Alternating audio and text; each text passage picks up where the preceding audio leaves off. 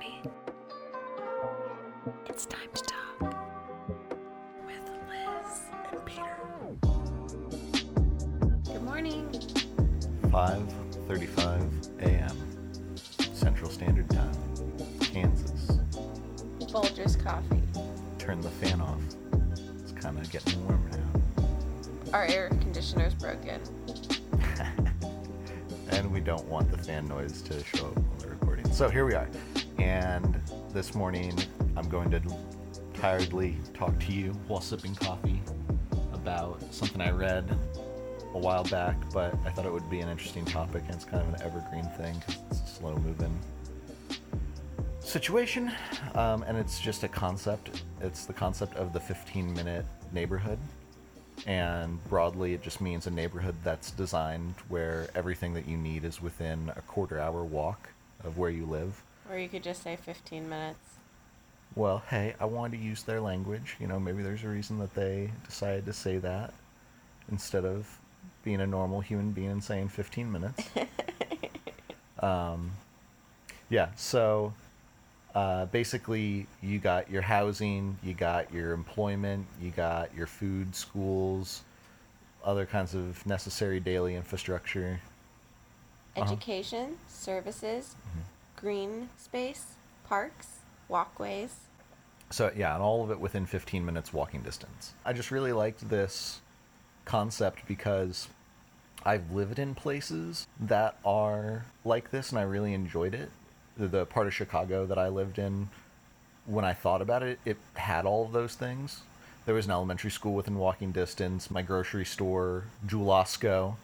What's that? It's the Chicago, like their version of Dillon's or Kroger or whatever your basic bitch, like dirty ass. Some of them are nice though, I guess. But anyway, yeah, so, you know, everything was there. But I, didn't have kids.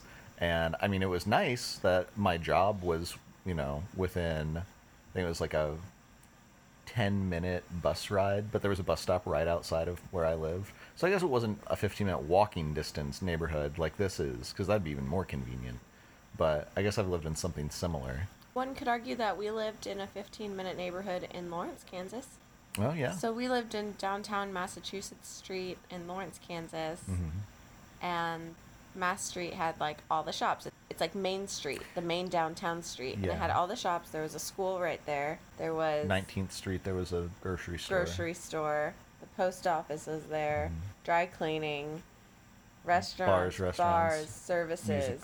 Haircut places, gas Everything that you stations, really need, really yeah. everything. People walked all around, just that little area. That's not all of Lawrence, it's just the little main downtown strip. But it was still really cool to walk out of our apartment and have everything accessible to us. It really felt empowering, kind of, and Yeah. I loved I that barely environment. drove when we lived down there. Yeah, it's we would park our car in a neighborhood and just leave it there for several days because we didn't need to go anywhere. Yeah, so I want more places to be like that. The suburbs are cool, but they're kind of... Are they cool? I go back and forth on it. You know, the things that I like about it, I think you could also have in a 15-minute neighborhood city setting. Some of the things I like about the suburbs, they're safe, they're spacious, there's lots of greenery, but really, when you get down to it, it's all kind of cookie-cutter, repetitive architecture. The stuff that I don't like about it, the main thing is that it's all car-centric. Basically, to get anywhere, you have to own a car. And with the way that cars are now, you know, there's the whole pollution aspect of it all, but it's also just inconvenient, you know, to have to drive to anything when there are places in the world where you can just walk. I think it also builds more community when you're able to just walk and seeing your neighbors walk about. Isn't that something you remember from living in Lawrence? We would just you see the same people. Tip your head to them or whatever. Even if you just know each other by sight, it created a sense of I belong here that I don't get in the suburban neighborhood we live in now. Yeah, and I'm finding that the suburbs tend to be more conservative than our little city area. Oh yeah, you think? Yeah, for sure. Because Battle of the political yard signs. Yeah. Well, what made me think that was when you were talking about how living downtown in Lawrence, you felt the community because you saw the people and you could like give them the head nod you probably Yeah. had before. And there's always like the same homeless people that are outside. And, Yeah, and you nod at them too. You nod at them, give them money sometimes when you got it and whatnot. And you kind of look out for each other, and you kind of know when things don't belong. Because we lived above a bar basically, and I knew who all the regulars were at the bar because I was also a regular at the bar because I lived above it. But so you would notice like people who didn't necessarily belong or who weren't regulars, or who were kind of shady, looking weird. You could always tell when something's gonna pop Or off. like you could be sleeping peacefully in your bed and get a call from your, like, I was a patron at this bar pretty regularly in my early 20s. Get a call from the door guy one day. Hey, I think this guy that you work with is passed out outside on the sidewalk. Can you come get him? I was across town in my bed. This door guy's calling me like, come get your friend. It's Yeah, just you like the, people. you what, and you know that you weren't the first person that they called. Like they probably went down a list of like, all right, well, we've seen him with this person, this person, this person. But I just mean, like, as far as like community goes, I kind of woke up like, wow, that's someone going out of their way to help someone out, and they kind of knew who I was, and that kind of familiarity. They trusted you. They had the wherewithal to think of you to help that person. Well, and it's a small enough city that even sleeping on the sidewalk, he was known by sight. He was recognized enough that someone wanted to take care of him, enough to go through his phone and find a familiar name and call me. In a larger city, a more sprawling city, you see someone passed out, I mean, it's kind of like that's their problem. You Yeah. don't know them. Yeah, it's more impersonal. Exactly. That's that sense of community as well. Yeah. One of the things the article pointed out that I think's related to this vibrant community aspect is that when you do this 15-minute neighborhood development style, you can choose to create, instead of more opportunities for monopolistic businesses like Walmart or whatever, you have, instead of a Walmart going into a place and serving, the next 10 miles around or whatever, however big the radius is for a Walmart, you have like your little bodega or your small family-owned grocery store that might even be more efficient in certain things, or like have higher quality products or what have you. And maybe not, but you're still providing a new business, like a new ownership opportunity. You're enfranchising people more, actually giving them part of that American dream, Totally. that myth. Yeah.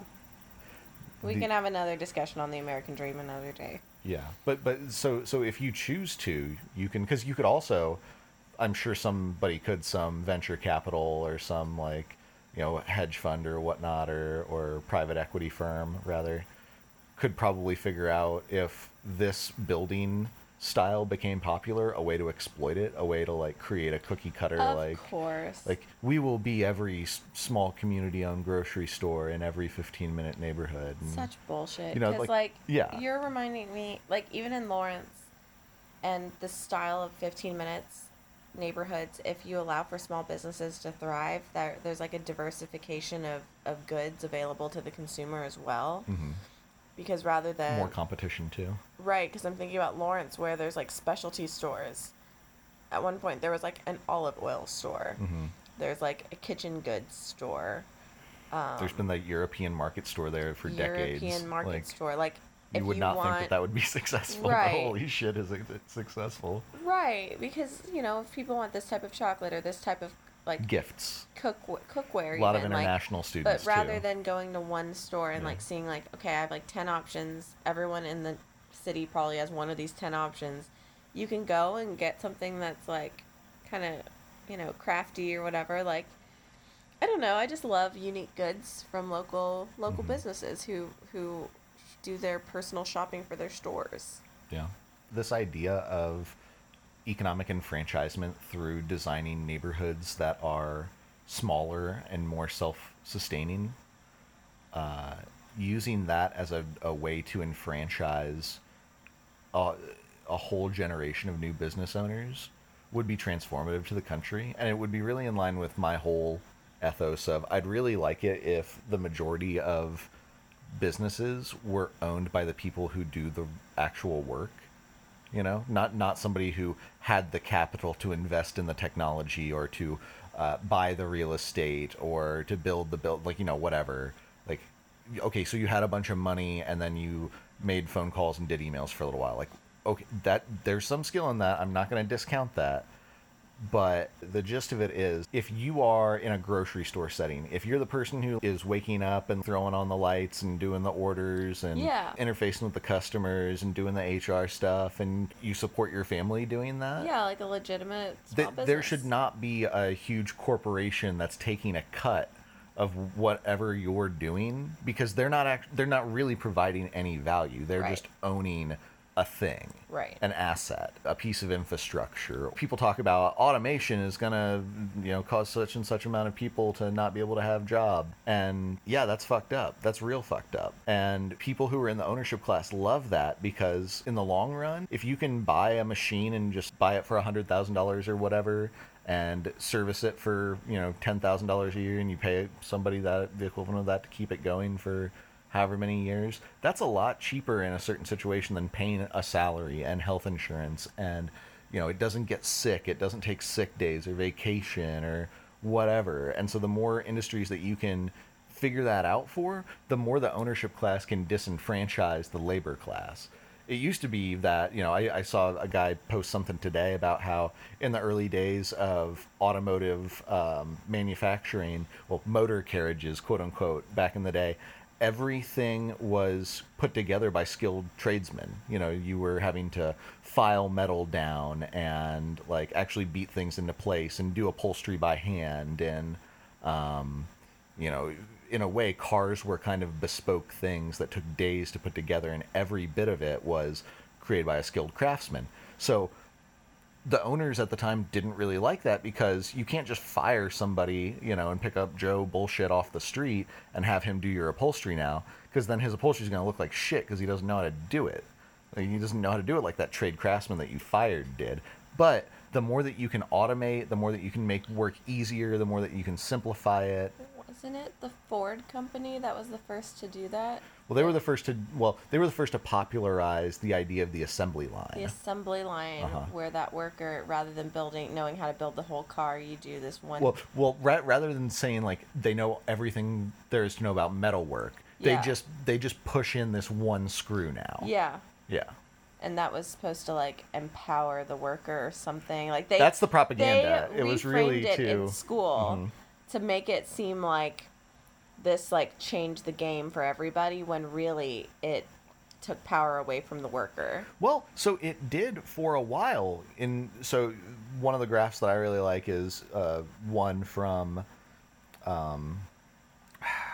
Department of the Treasury, or whoever keeps statistics on wages and productivity and all of that, Commerce Department or something, I don't know. But anyway, from our nation's founding, or whenever they started keeping records of all this stuff, to about 1980, the graphs for productivity and average wage are basically in sync, like overlapping.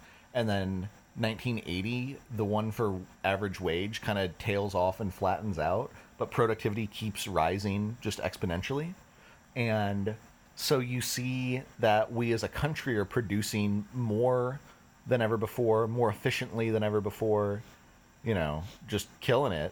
But yet our average workers' wages are nominally the same as they were 40 years ago, effectively worth much less. Right. And a lot of that is due to labor having a weaker position at the bargaining table. And some of that is due to the depersonalization of labor.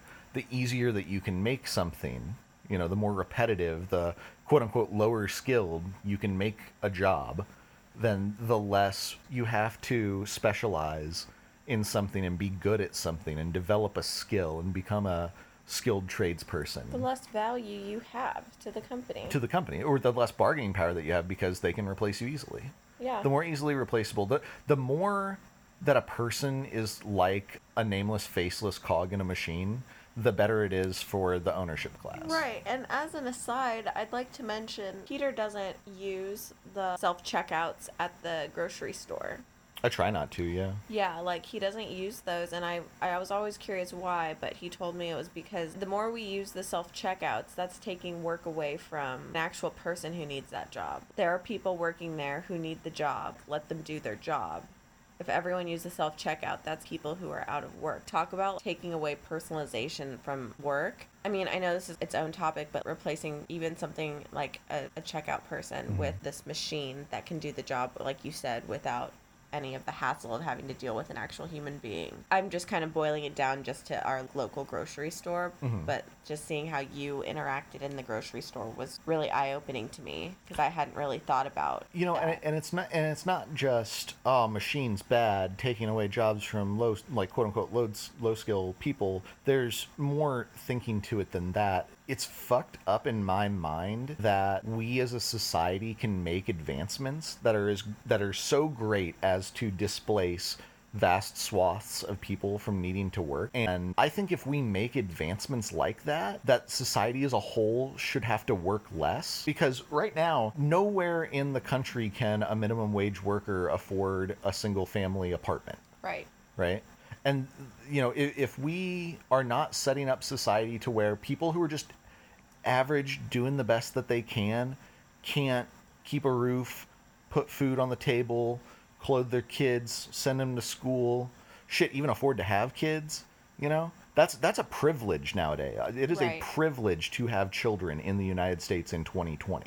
Which is devastating because then if you have them, we blame people as like morally messing up their lives if they have children and they don't have enough money or something. We shame people for having children when that shouldn't be something you can only do if it's a privilege, right? Oh yeah, when a society mainly values you by how much you can produce and how much profit you can bring into your own household, and maybe you're not the most economically well off, and having a kid causes you to not do everything that you possibly can to exploit yourself or others to make enough money to support yourself. At a point, you just got to take a step back and say, maybe it's not all of these individuals, all of these hundreds of thousands of people who are fucking up so bad that they deserve to live in the conditions that they live in.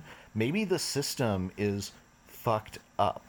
Maybe this is not a good system. So I'm 31 years old. I was born in what was known as the savings and loan crisis.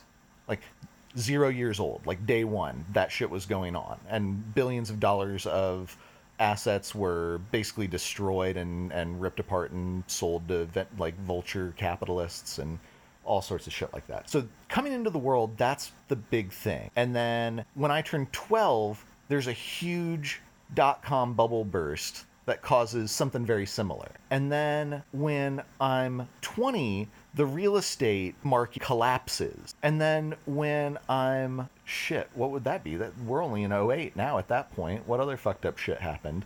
I mean, and so then, we get into present day and we've got coronavirus and, what do we got? A quarter of American adults unemployed, something like that. So I've been alive for 30 years and basically, every 10 years or so there's a huge collapse and all these working people lose their homes and their savings and their livelihood, but yet most rich people just keep acquiring shit.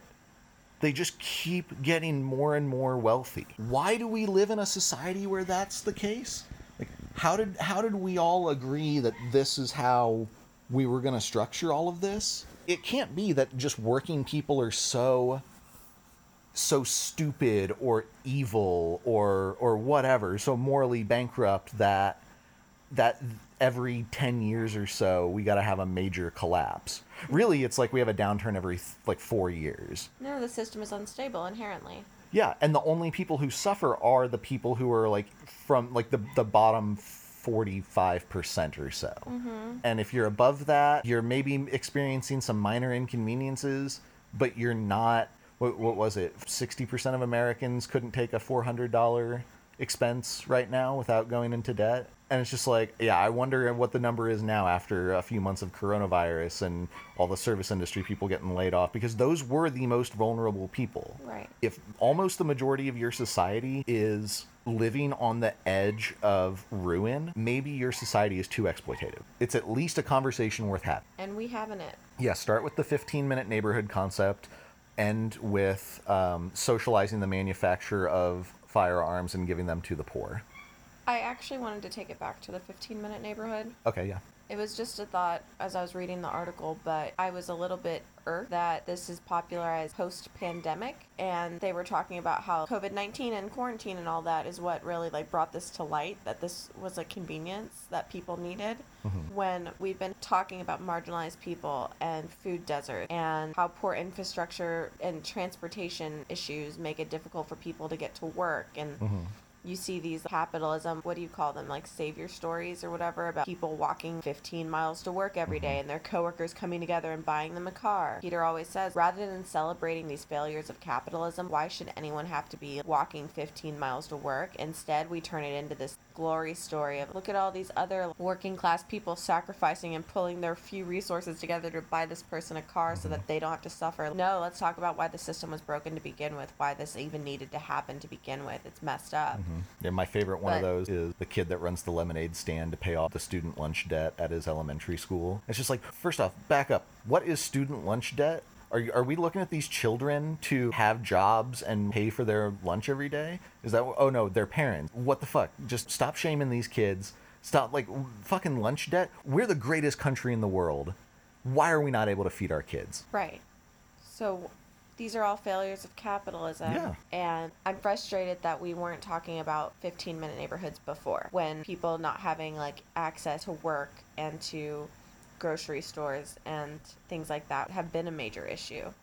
But those voices didn't matter enough. It was like conversations about why fast food places populate around those lower income neighborhoods, but maybe not nicer grocery stores and things like that. Rather than talking about, yeah, let's restructure our communities to make them more convenient for everyone, not just people with vehicles, you know? It takes a pandemic for it to inconvenience those in our country with power and privilege to start having these conversations. Yeah, that's a good point. It's really annoying. Our neighborhoods really take on the character of whoever the privileged class is, because they're the ones who are able to mobilize resources, develop land, have political pull to get land zoned a certain way so that it can be developed and all of that. So don't you see how, like, why that annoys me? Like, No, from I do the see. get-go Yeah. reading this article, I was like, why weren't we talking about this 15 years ago? I think there have been people talking about it, but like you said, the social conditions right now have inconvenienced enough people that it is Enough having another, Privileged like people. enough privileged people that there is a spotlight being turned on it now.